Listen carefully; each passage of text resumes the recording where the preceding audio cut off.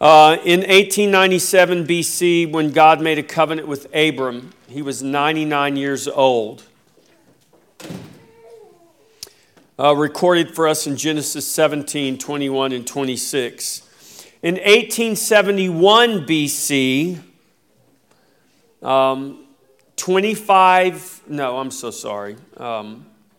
he made a covenant with Abraham at 99. In 1871 BC, Abraham offers up Isaac. He offers up Isaac, and according to Josephus, we don't know if this is accurate or not, but just to give you an idea.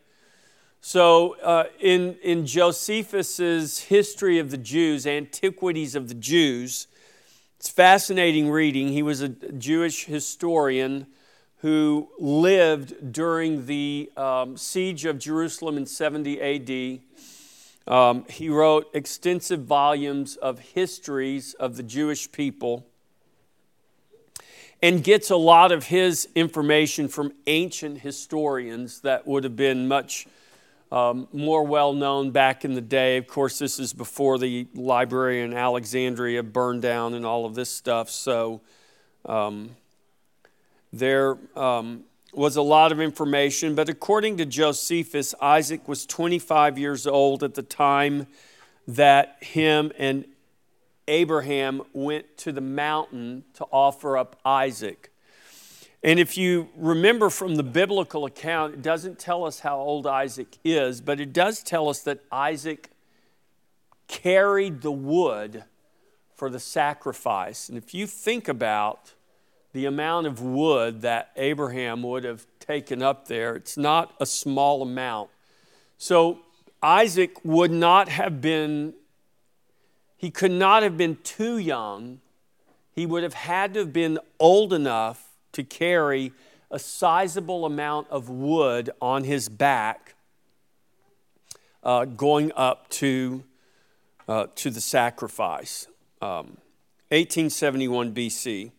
In 1859 BC, Sarah, Abraham's wife, Sarah dies in Hebron at the age of 127. What's interesting about that is Sarah is the only woman in the Bible in which her age at her death is given to us. No other woman in the Bible is her age at death recorded, but Sarah's is. And it was on the occasion of her death that Abraham buys the cave in the field of Machpelah. He buys it from Ephron, and it is the first piece of property that Abraham purchases in the land of Canaan, in the Promised Land. So the first property purchased by Abraham was a burial plot that he buys. He buys this cave in this field so that he can bury his wife, and then he will also, one day be buried there. 1859 BC. In 1856 BC, 3 years later, Isaac is 40 years old when he marries Rebekah. So after Sarah dies, Isaac is grieving the death of his mother. And one of the reasons that he is comforted in having a wife is because his mother died. So at the age of 40, Isaac marries Rebekah. Of course, the scripture tells us this, that he was 40 years old. But when you're reading the Bible and you're not paying attention to the dates, one of the things that I advise you to do, anytime you see a date or an age, there's not dates given, but there's ages given. And besides just in genealogies, but in the historical record, it will, like here, it tells us Isaac was 40 years old when he married Rebekah. I always highlight those dates because that's how we can get chronologies and know certain things. But sometimes we don't think maybe as you're just reading the Bible, if you're paying close attention, you might remember, oh yeah, Isaac was 40 years old when he married Rebekah. But how many of you might have thought Isaac was younger when he married Rebekah? Because today, people get married much younger than that. So 40 years old, today when a person's 40 years old, you think, man, they're not married and they're 40 years old. Because people typically get married much younger. But as a man, 40 years old wasn't like super old to get married in that day and age. And you're going to see later on that people got married even later than that. Any thoughts there about the age of Isaac when he gets married? Okay. This might not be commonly known, and it's not, I don't think. But just to give you an idea, so at the same time Isaac is getting married in 1856 BC, there is a king called Inachus. The first king of the Argives and the founder of Argos in the Peloponnese Peninsula. Who knows where the Peloponnese Peninsula is? Ever heard of the Peloponnesian Wars? Don't get that confused with the Polynesian Wars, because it's not Polynesia, it's Peloponnese. That is the southern peninsula, that's the Greek peninsula. So that southern region of the Greek peninsula is called the Peloponnese. And the Peloponnesian Wars is a famous war that happens much later in history between the city-states of Sparta and Athens. And the reason I pointed out this Inachus, the first king of the Argives, is because these are the people who are the roots, if we could say it that way, of those people that would eventually, that we have come to know in history as the Greeks, the Spartans, the Athenians, the Trojan Wars, even predating, the wars between Sparta and Athens, but the Trojan Wars, the Mycenaeans and the Greeks that went over to fight the Trojans. Well, this guy, Inachus, and these people, the Argives and Argos, this is where these civilizations developed from. Argos, there's also a river called the Inachus River, and this is also the roots of a lot of the mythology that developed in Greece. So some believe that this king was a god, a river god. There's a river by his name. Ancient historians talk about this king, not just a god, not just a river, but an actual king. And Argos was the city that he founded. All this took place on the Greek peninsula there, and all these people would later become very influential in history. Ultimately, this is where, the Greek empires that rose to power and ruled the world, these are the people that they took over. Alexander the Great didn't come from the south, he actually came from the north, but he took over the entire Greek peninsula and eventually took over much of the world, the known world at that time. This is 1,100 years before the founding of Rome. So before the story of Romulus and Remus, and when Romulus founds the city of Rome, this is 1,100 years before the founding of Rome, which would go from a city to a republic to a world-dominating empire for over 500 years. Just to give you an idea of where we're at in history. 1836 BC. Speaking of history, who knows what happened in 1836 AD? Yes, and what happened in Texas in 1836 AD? Huh?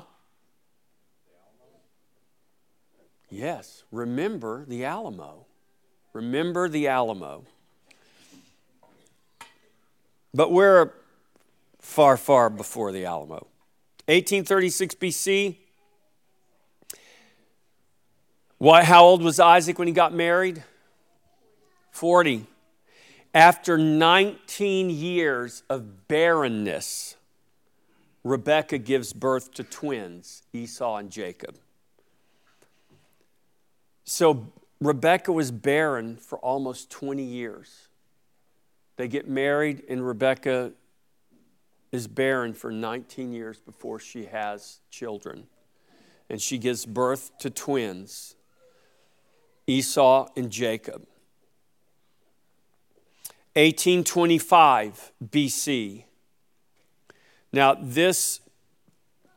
so all of this is happening. Isaac and,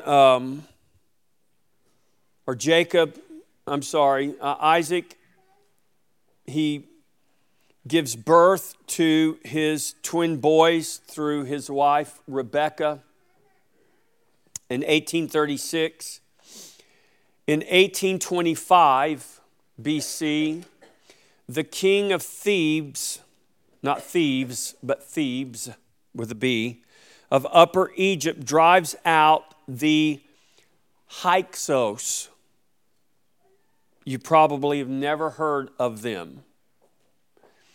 And you maybe have never heard of Thebes or Upper Egypt. Do you know why it's called Upper Egypt? It is above Lower Egypt. That's right. And what is it that makes Upper and Lower Egypt? Yeah, but what is the dividing line? So can you picture Egypt on a map? What part of Egypt is on the shore of the Mediterranean Sea? It is Lower Egypt. In what direction is Lower Egypt? It is north. It's kind of confusing because we think, the seashore should be south because where we are. Yeah, the flow of the Nile.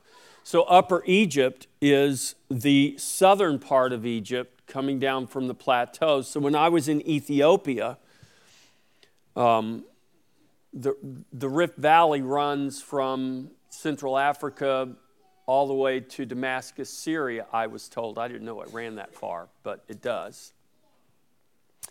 And the Nile River starts there. It starts far in Africa, flows through, it's the longest river in the world, and it flows from the plateau in Upper Egypt down into Lower Egypt, and of course empties in the Mediterranean. And so Upper and Lower Egypt were separate regions geographically, and they were separate peoples lived there. And so in 825, the people of Upper Egypt, the king of Thebes, drives out these people by the name of Hyksos, Hyksos. Now, they came into Egypt in 2084. I didn't point this out to you, I should have, but in 2084 BC, about 250 years earlier, these people, called the Hyksos, came from the west. They came from Arabia. So Josephus, there's a historian, Egyptian historian named Manetho. Manetho is an Egyptian historian, an ancient historian. And according to Josephus, who quotes him, these guys came from the west. Some people say they came from Arabia. But they came from the west into Egypt, into Lower Egypt, to the Nile region. Because if you look at a map of Egypt that kind of gives you a colored map, Egypt is all desert except along the Nile. It's a very lush, fertile, green place. And so these guys come from the west and they settle in the Nile River Valley in Lower Egypt. And they rule there for 250 years. The term Hyksos was historically translated shepherd kings. So they were called the shepherd kings. it is now believed that that word didn't really mean shepherd, and a lot of this is because of the hieroglyphics. There was like a shepherd's staff. But they believe now that what that really mean was ruler or kings of foreign lands. So the Egyptians called them this, Hyksos. Ancient historians says it meant shepherd kings, but now they believe that it actually means kings of foreign lands. And these kings of foreign lands, or these shepherd kings, came in and ruled Egypt for 250 years. They were not Egyptian. They were foreigners who ruled. But they didn't disrupt Egyptian culture. They let the Egyptians have their culture, have their religion. They lived there, they ruled there, and they allowed the Egyptians to basically still be unique in Egyptian, in their beliefs and their culture. But they ruled for quite a while. And according to Manetho, so now in 1825, 250 years after their arrival, the king of Thebes in Upper Egypt comes against them and basically drives them out of Egypt. And they go back to where they came from, and they go back to basically the land of Canaan. They don't go up to Assyria or Mesopotamia because the Assyrians were a great power up there. And according to ancient historians, they leave Egypt, they go back east from where they came from, and they go to an area we know as Judah, and they establish a great city there called Jerusalem, or that we know as Jerusalem. So the ancient city of Salem, or Jerusalem, according to ancient historians, was established and built by these people when they were driven out of Egypt. And they basically went back to where they had come from, or the area similar to where they'd come from, and built Jerusalem. Modern historians have found out more information about these people. So now when you read historians like Josephus, or you read even like Jerome and Clement and Eusebius and some of these guys who were historians in the Christian era, they mistakenly believe that these Hyksos people were the ancient Israelites who left Egypt and came to the land of Canaan. We know that's not correct. We know that that happened later in history. But it's interesting about these people. So modern historians have now found out a lot of information. They know that these people were not Egyptians. They were more Canaanite in their art, in their beliefs, in all of their practices. When you dig now in Egypt, and they know the city where they settled, that they built their capital and was their center of commerce and government. They found this place. They've done extensive digs there, and they find that these people who ruled in this very ancient time in Egypt were not Egyptian at all. They were more Canaanite in everything that they did. And so you've got these people there, and they've traced them back. So over the years, I have a point to telling you all this. Over the years, many people thought they came from various areas, and there was conjecture, well, they could have come from the Levant, the northern Africa region, and come from the west and migrated into Egypt. Well, we know now that that's actually, Washington Post is calling me. No, not really. What we know now is that because of modern archaeology, that these people actually originated, now this is modern historians, modern archaeologists, these Hyksos people actually originated in northern Mesopotamia. It's where they ultimately came from. Now, why is that important? It's not that they came from their original, or when they came to Egypt. They're saying this people group that we know lived in Egypt for 250 years and ruled in Egypt, and we have dynasties of kings in Egyptian hieroglyphs and Egyptian historical records. We've speculated, historians have speculated where they came from, who were they? Well, now we know. They're Semitic, they're more consistent with the Canaanites, and ultimately they came from Mesopotamia. Why is that significant? Well, it's significant because if you remember our history and our timeline, where did everybody come from post-flood? Well, they came off the ark. And what we know is they came off the ark, and from the ark, they moved southeast. And then they came from the east and traveled west to the Fertile Crescent or to Mesopotamia, which is commonly known by archaeologists and historians as the cradle of civilization. This is where these people originally came from, which would make perfect sense because after Babel, that's where the people were dispersed from. And so now history and archaeology has proven that these Hyksos people that for many, many centuries people didn't know really where they came from, except they came from the west, but didn't know where they actually originated from. Well, this is where they originate from, which is very consistent with the biblical record because that's where the dispersion from Babel originated as people groups begin to migrate to the ends of the earth.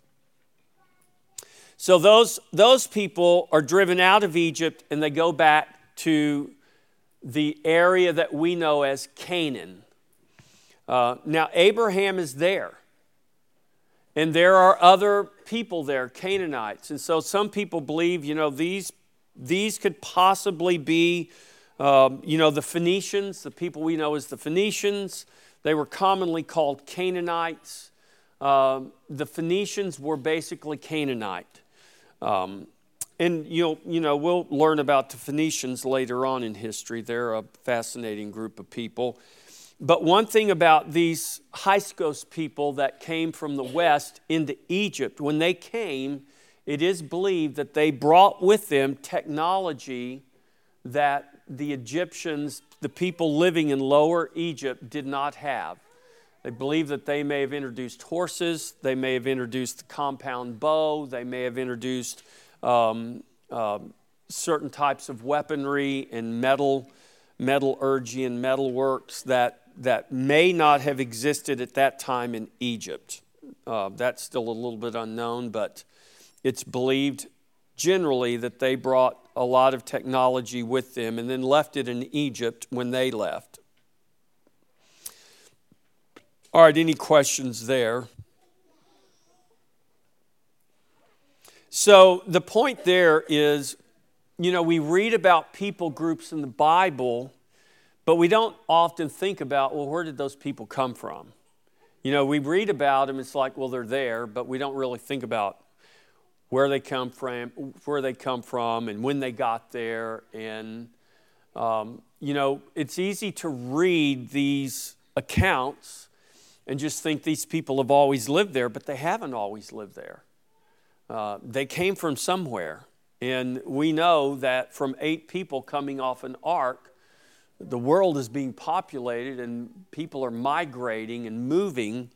And so this is just one example of a people group that migrated into an area and had a great impact on it, migrated back out of that area and left their impact there in Egypt.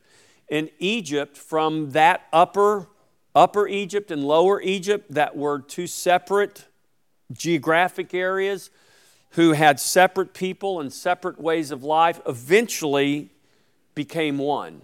And in large part, when the king of Thebes from Upper Egypt came and drove these people out, this is when Egypt began to really function more as one nation and eventually grew into a unified country. Question. Yes. Would Methuselah then be Hyksos? I mean, not Methuselah.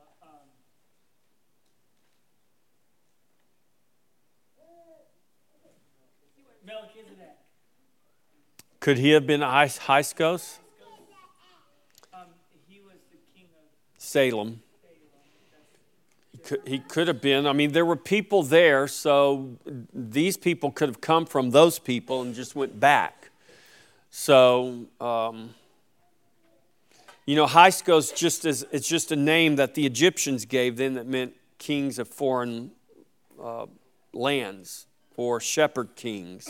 Remember, now this is interesting, and I'm not convinced that the shepherd king thing, because that's throughout many, many centuries, that's what this word Hyksos meant. Remember, when Joseph is in Egypt and he brings Jacob and the family there, what does he tell them? Tell Pharaoh, you're shepherds, because shepherds were an abomination to the Egyptians. And it's possible that shepherds were an abomination to the Egyptians because the Hyksos people were hated by the Egyptians. This was like a derogatory name. They were foreign rulers. And so these foreign people came in and ruled Egypt for 250 years. And it's not that the Egyptians liked them. They were happy to see them go. So it's possible that shepherds being an abomination to the Egyptians could have originated back here with these people. I don't know, but that's certainly, I think, within the realm of possibility. But there's no way of knowing.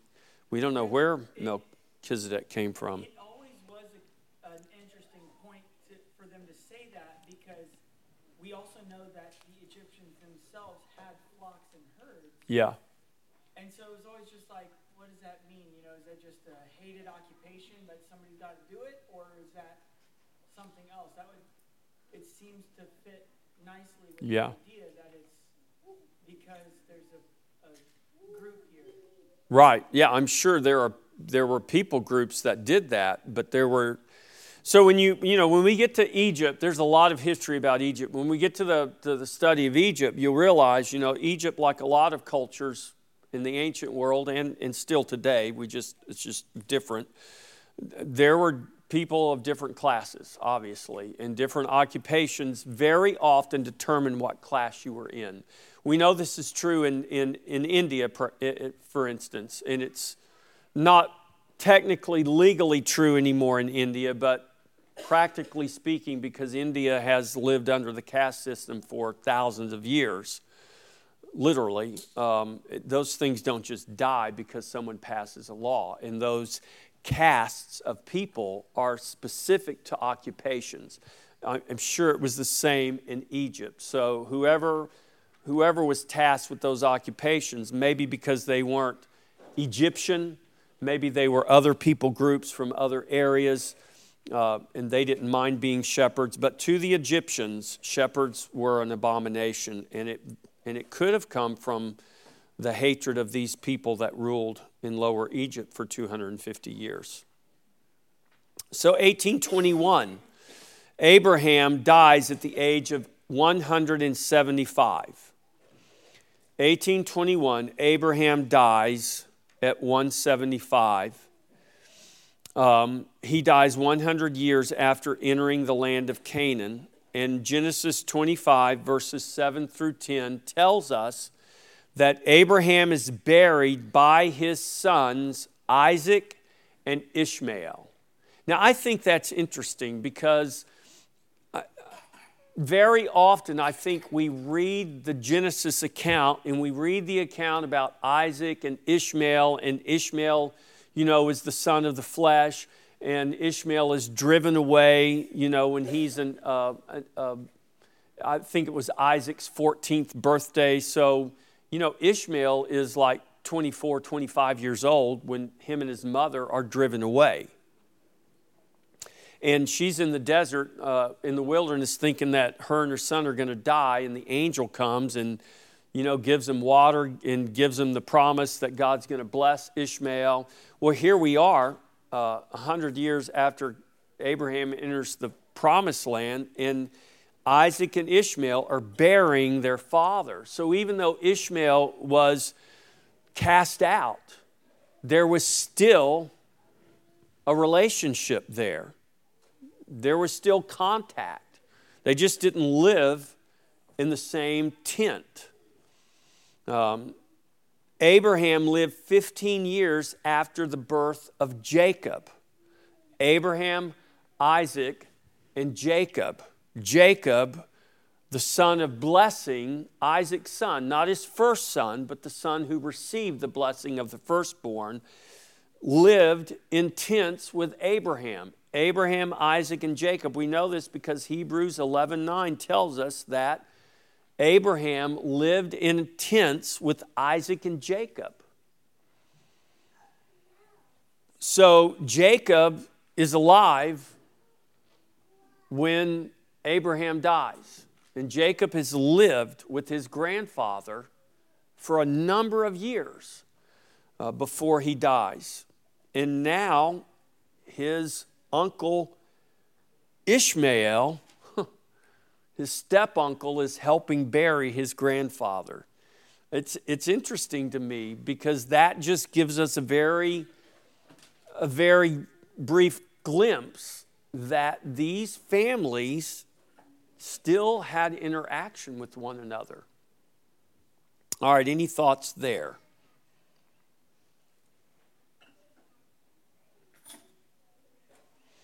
All right, 4 years later in 1817, a guy by the name of Heber dies at the age of 430 years. You'll miss him if you don't pay attention.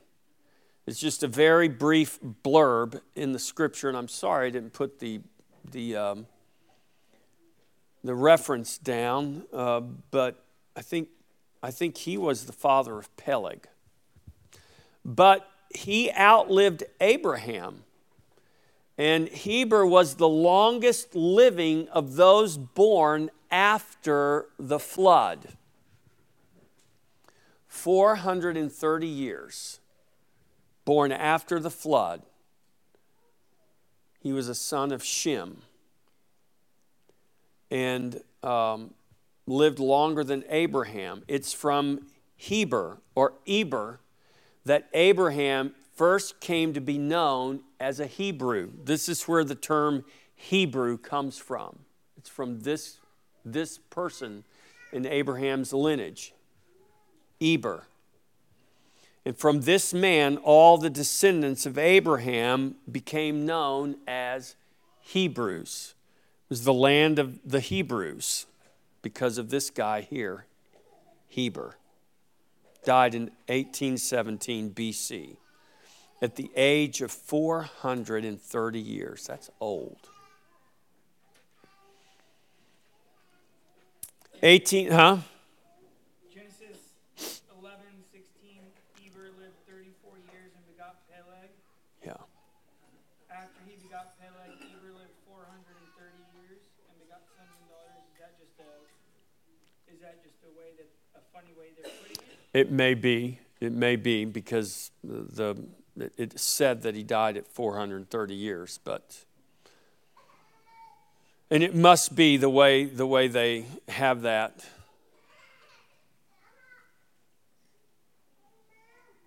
The way it's translated from the Hebrew to the English, it sound like it would be 464 years.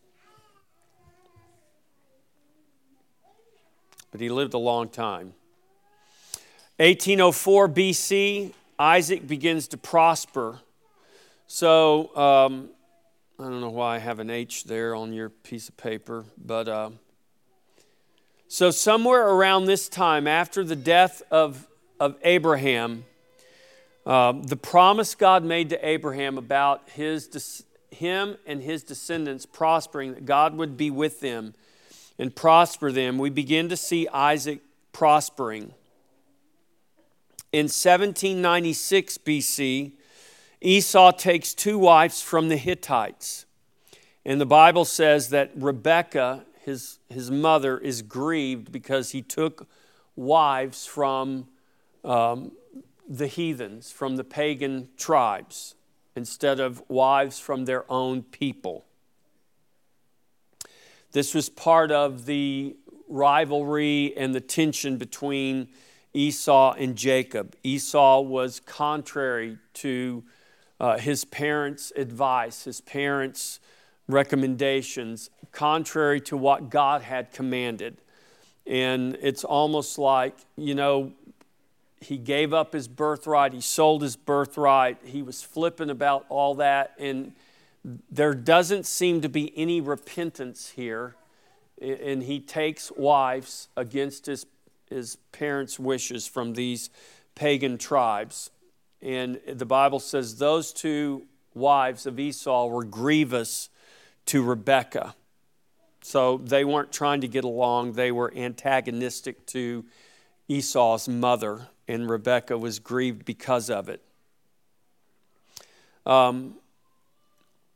In 1760 BC, Jacob receives the blessing of the firstborn. So this is the famous account of Rebekah telling Jacob, go put on your brother's clothes while your brother's gone and go get the blessing. And he does so.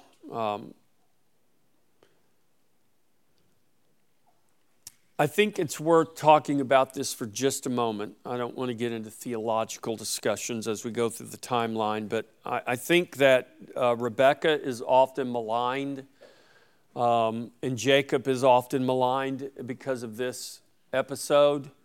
And it's told that, Jacob deceives her husband. That Rebekah deceives her husband, and she does, but she doesn't do it maliciously because she hates her husband.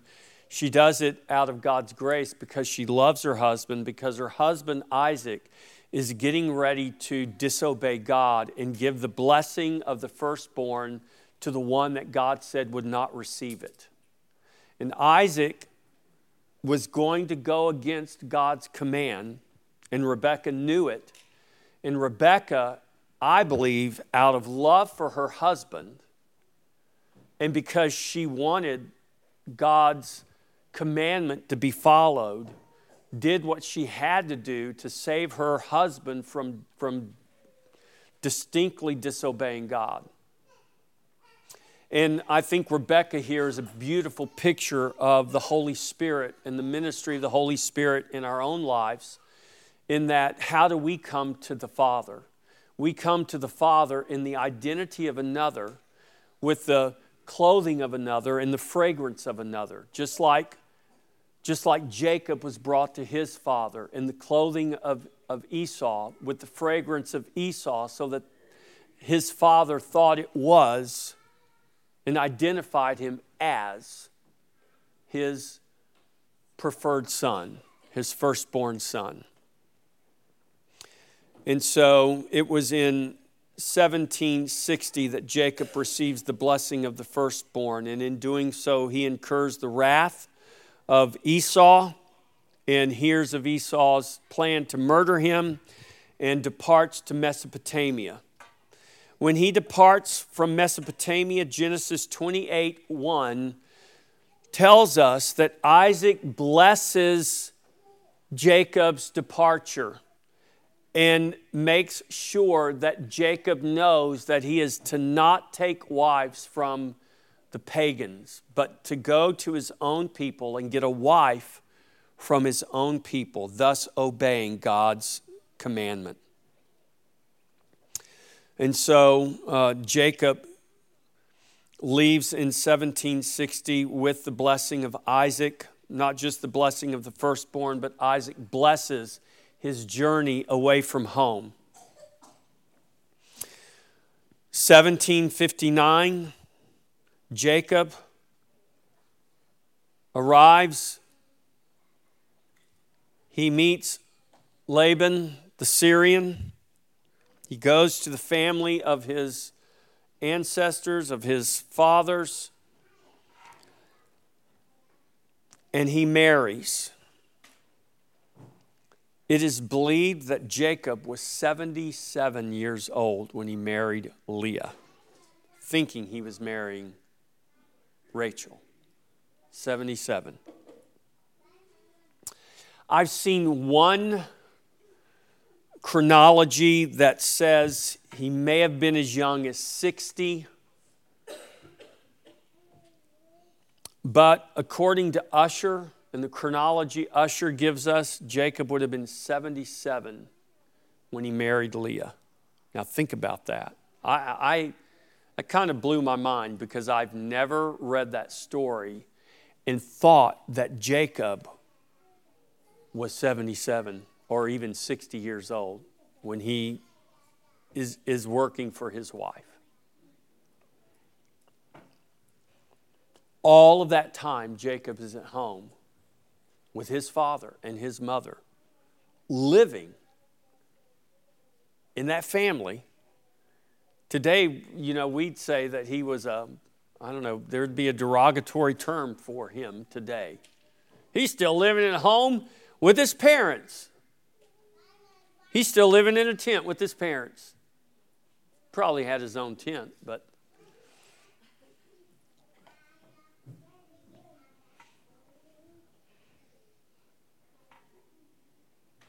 he was 84 when he married Rachel.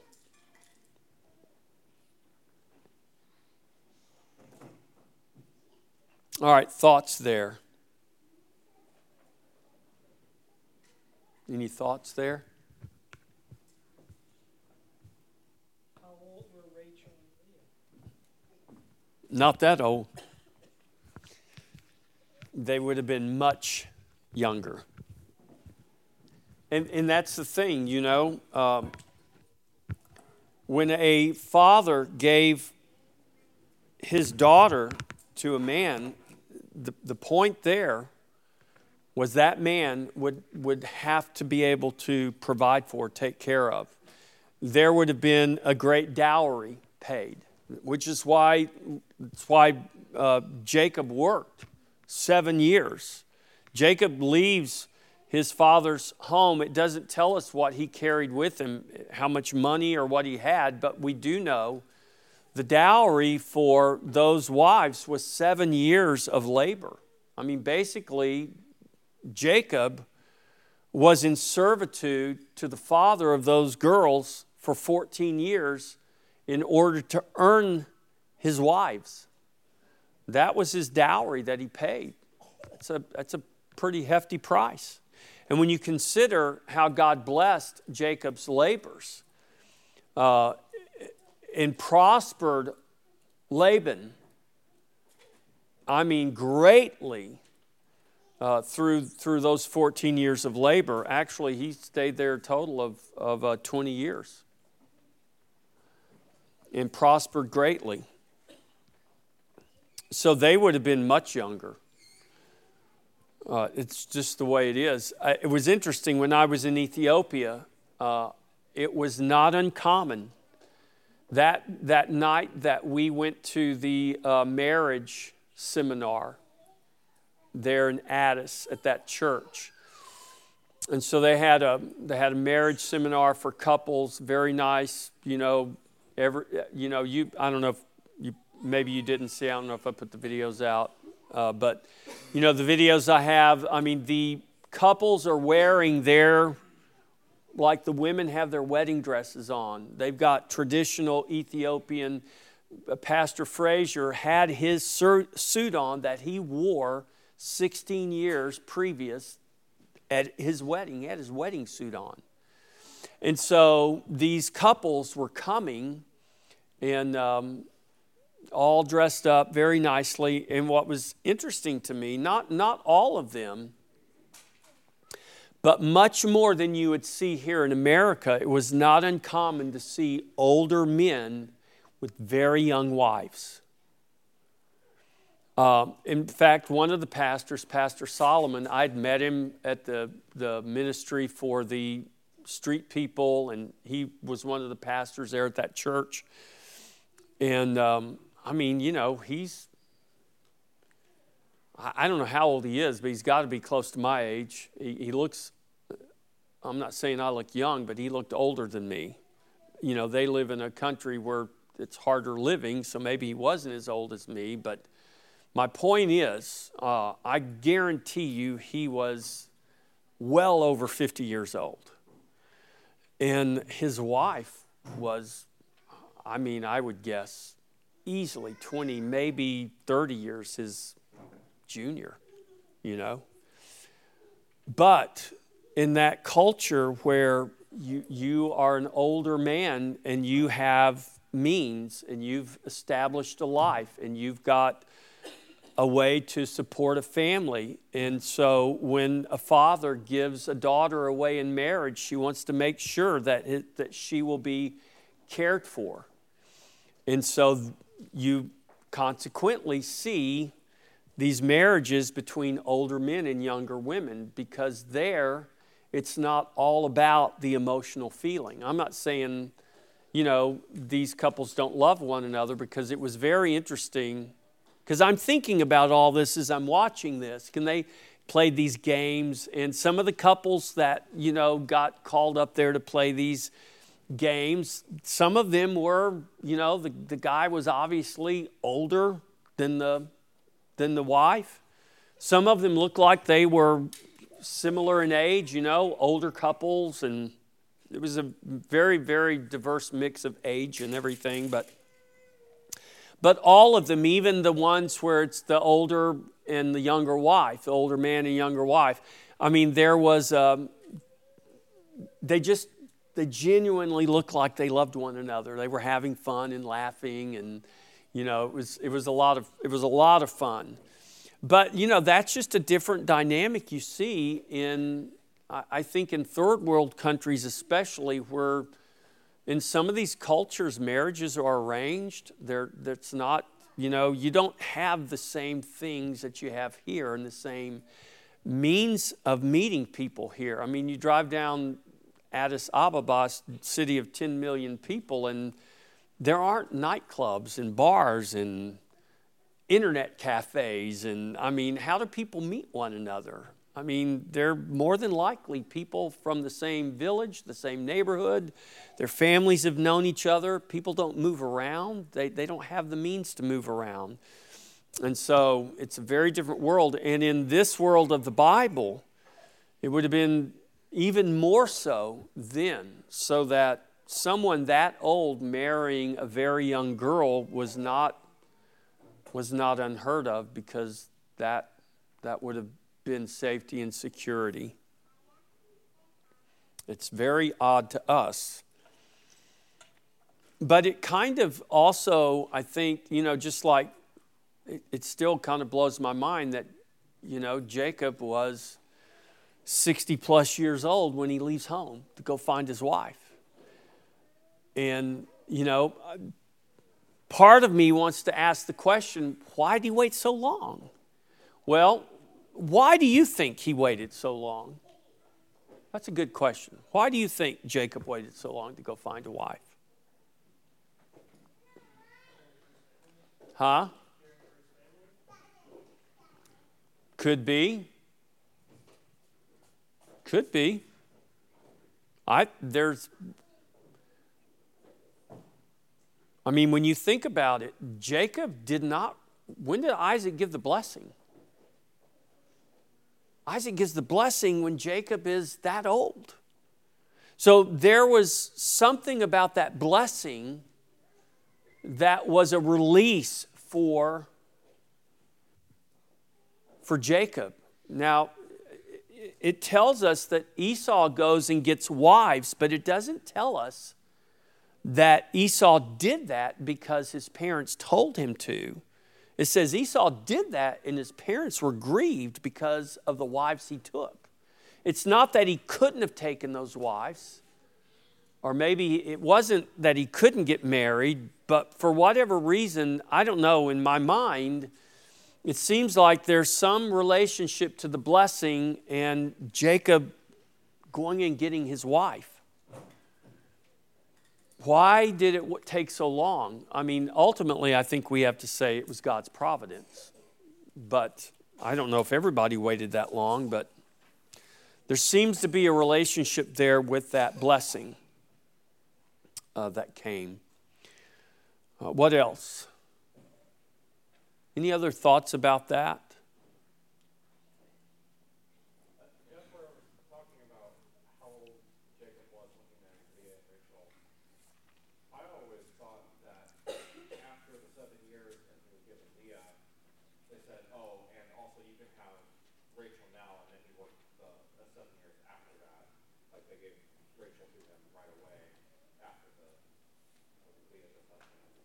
I don't think so. I think he had to work 14 years to get Rachel. Oh, he went ahead and gave her, and then he worked another. Yeah. Anybody have any thoughts on that?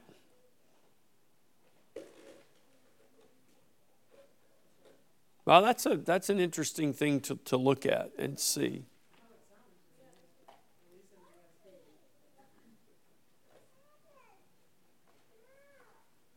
Where are we at there?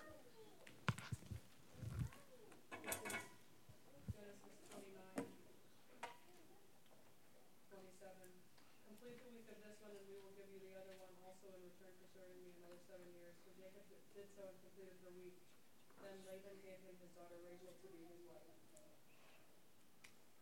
So Jacob went into Rachel also, and he loved Rachel more than Leah, and served her for another 7 years.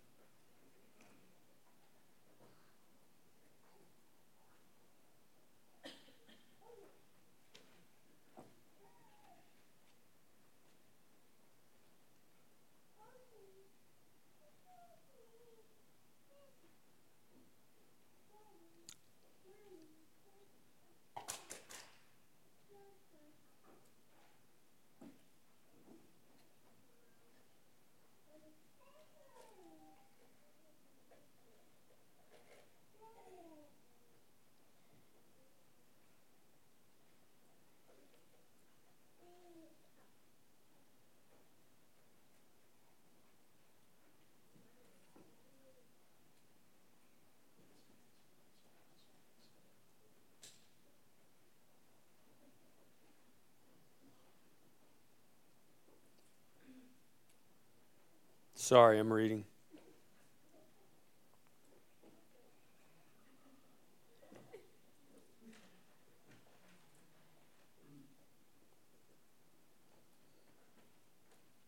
That may be.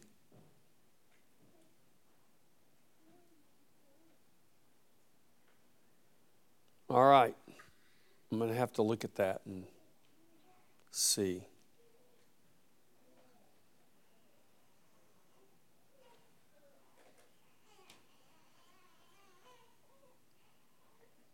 I can't remember how old it said that. I think when Joseph was born, I believe Jacob would have been 91 years old when Joseph was born. It just is interesting that he was that old.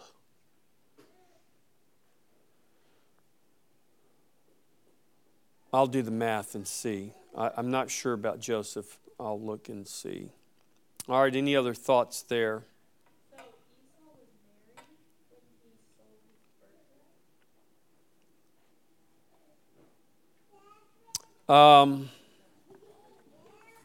birthright?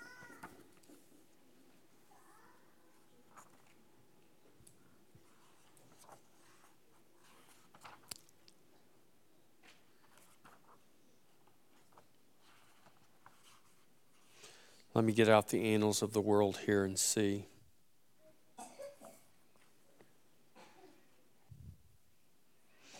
Esau was 40 years old, and he took wives from the land of the Hittites.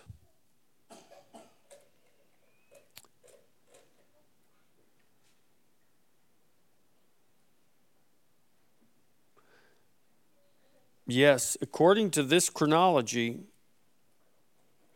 he was 40 when he took wives. Now, it's he was 40 when he took wives. That was in 1796 BC. And 1760 BC, which is 36 years later, is when Isaac gives. It's not when he sold his birthright. It's when Isaac gives the birthright. Esau already had the wives when Isaac gives the birthright.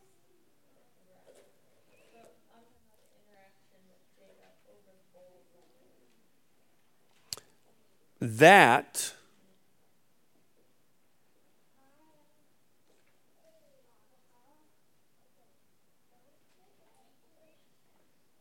I don't know that it tells us when that happened, but that would have been before.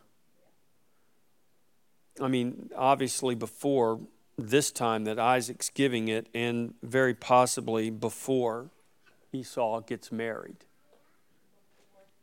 Yeah, I think that happened earlier in their life, because when he sells it for the bowl of red lentils. But that's interesting to me too, because think about that.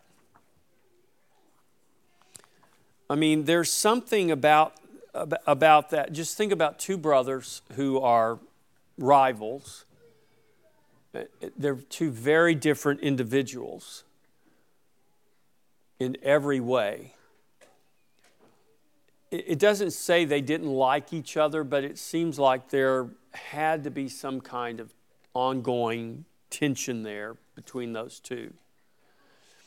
At whatever point that Jacob is cooking those lentils and Esau comes in and he says, give me some of that red stew before I die. And Jacob says, I'll give you some if you'll give me your birthright. And he says, what is my birthright to me if I'm dead?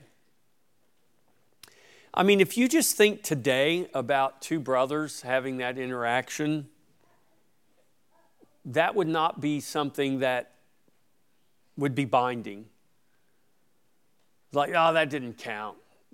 I just said that. I didn't mean that. But there was something about that. I mean, neither one of those brothers forgot. And we could say, well, it's divine providence. But think about how meaningful your word was, or that idea of the blessing was so real that something really transpired. I know it was God's providence that Jacob would get it, but to me that doesn't diminish the fact that that interaction between those brothers, that transaction was binding. There was no, I was just joking, or I was desperate, or Jacob said, yeah, gosh, that was kind of bad of me to put you in that situation. I mean, it's like once the transaction was done, it was done. There was no question that the birthright belonged to Jacob. Of course, God had already declared that the older would serve the younger. But I think that's fascinating. I mean, what is it that we have lost that our words don't really mean a lot today, the way when you read the scripture, especially in these situations, I mean, those words were binding.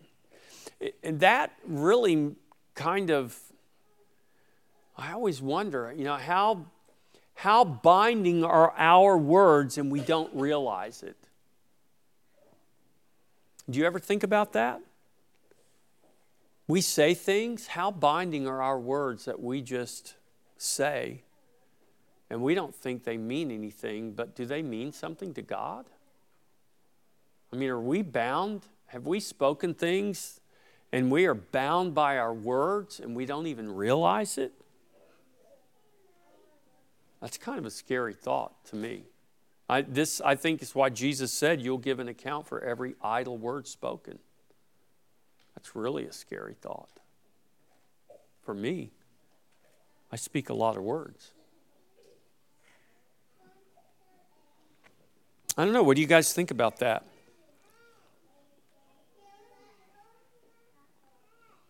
I mean, two brothers.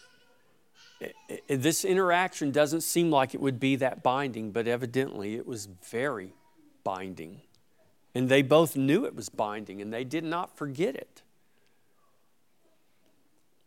Even Jacob, even Isaac, when Isaac gives the blessing, and then Esau comes in.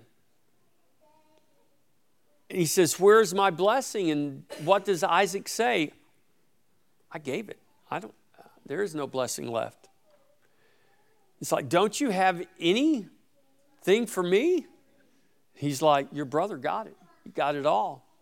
There was no, time out. That was a foul. He deceived me, so that obviously doesn't count. That's what we would say, right? No, that doesn't count. But it counted.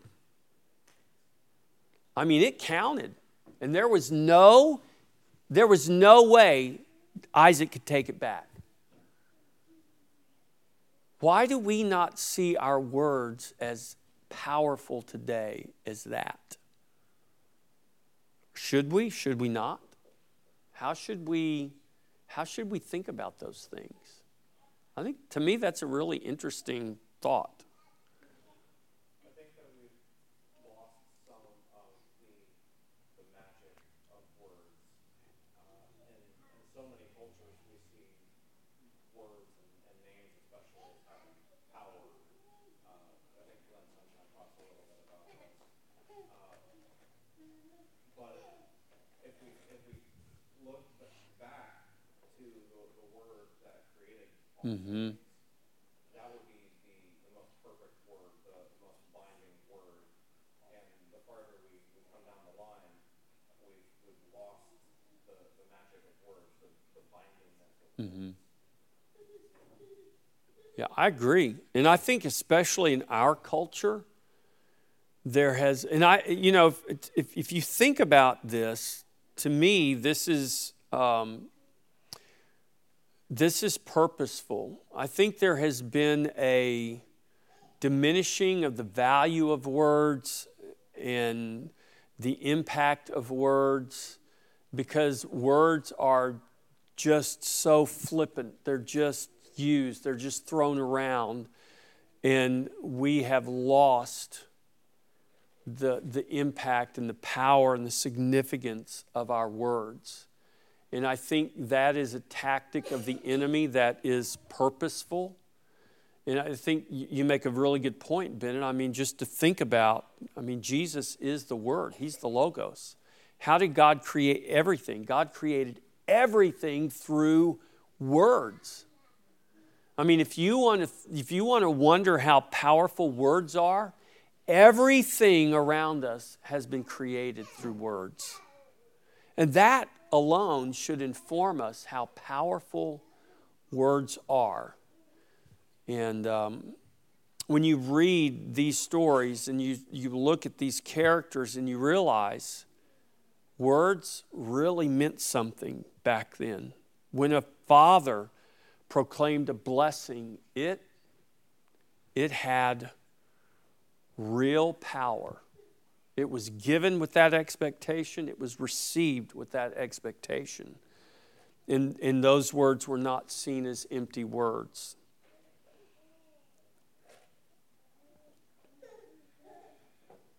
And I know, that's something that I feel like is, even just for me personally, it's like, wow, I've never thought about it in that way. But I think we should think about those things.